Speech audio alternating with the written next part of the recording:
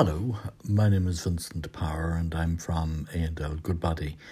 And in this Brexit soundbite, I'm going to explore the somewhat obscure concept of governance. It's a topic which has become one of the top three issues in the EU-UK Brexit negotiations, and it's often mentioned but rarely explained. So I just want to explore, what does this concept actually mean in practice? The trade talks between the EU and the UK are reportedly held up by three items: fisheries, the level playing field, and governance. Fisheries and the level playing field are easy to grasp, but what is governance? Well, the EU has brought us lots of odd concepts over time: comitology, subsidiarity, the tunnel, planification, and even actorness. But what is governance? Well, it's actually straightforward. It's how the arrangements between the UK and the EU are to be governed, are to be supervised. Who, for example, is to decide disputes? For almost 50 years, for so long as the UK was part of the EU, it's actually been straightforward. The Court of Justice of the European Union in Luxembourg was there to decide disputes. So when Ireland and the European Commission disagreed over whether Apple was or was not given state aid, the dispute was governed or decided by the courts in Luxembourg. The lower level court, the General Court, has sided with Ireland, and at some stage in the next year or two, the senior court in Luxembourg will decide the dispute. All very straightforward, all quite amicable.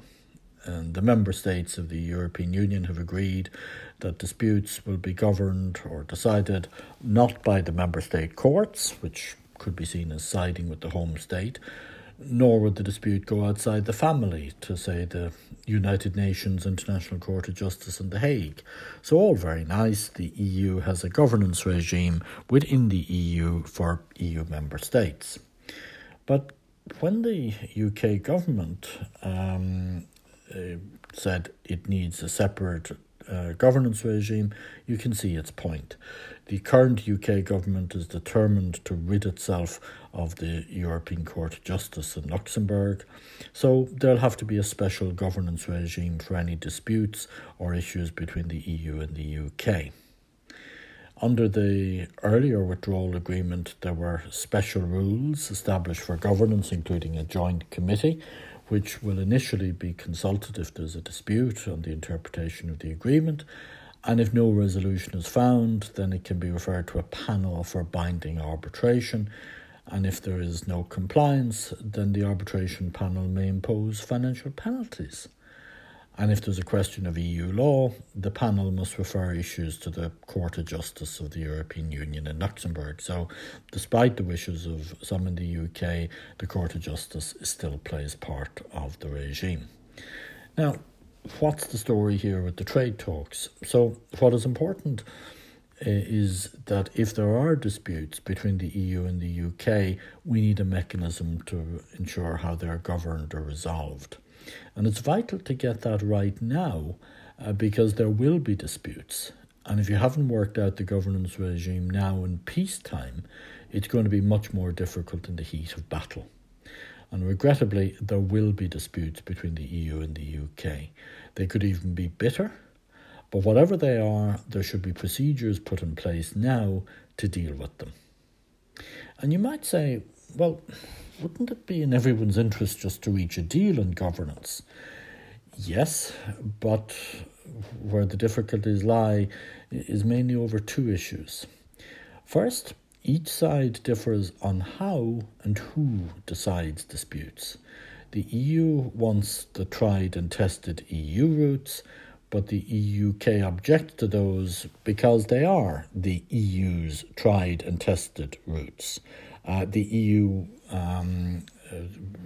according to the UK, should have a new system, and it should be a new regime which will take into account equally the interests of the UK and the EU and not be decided by EU officials. The second issue is more complex. The EU and the UK agreed the withdrawal agreement a year ago.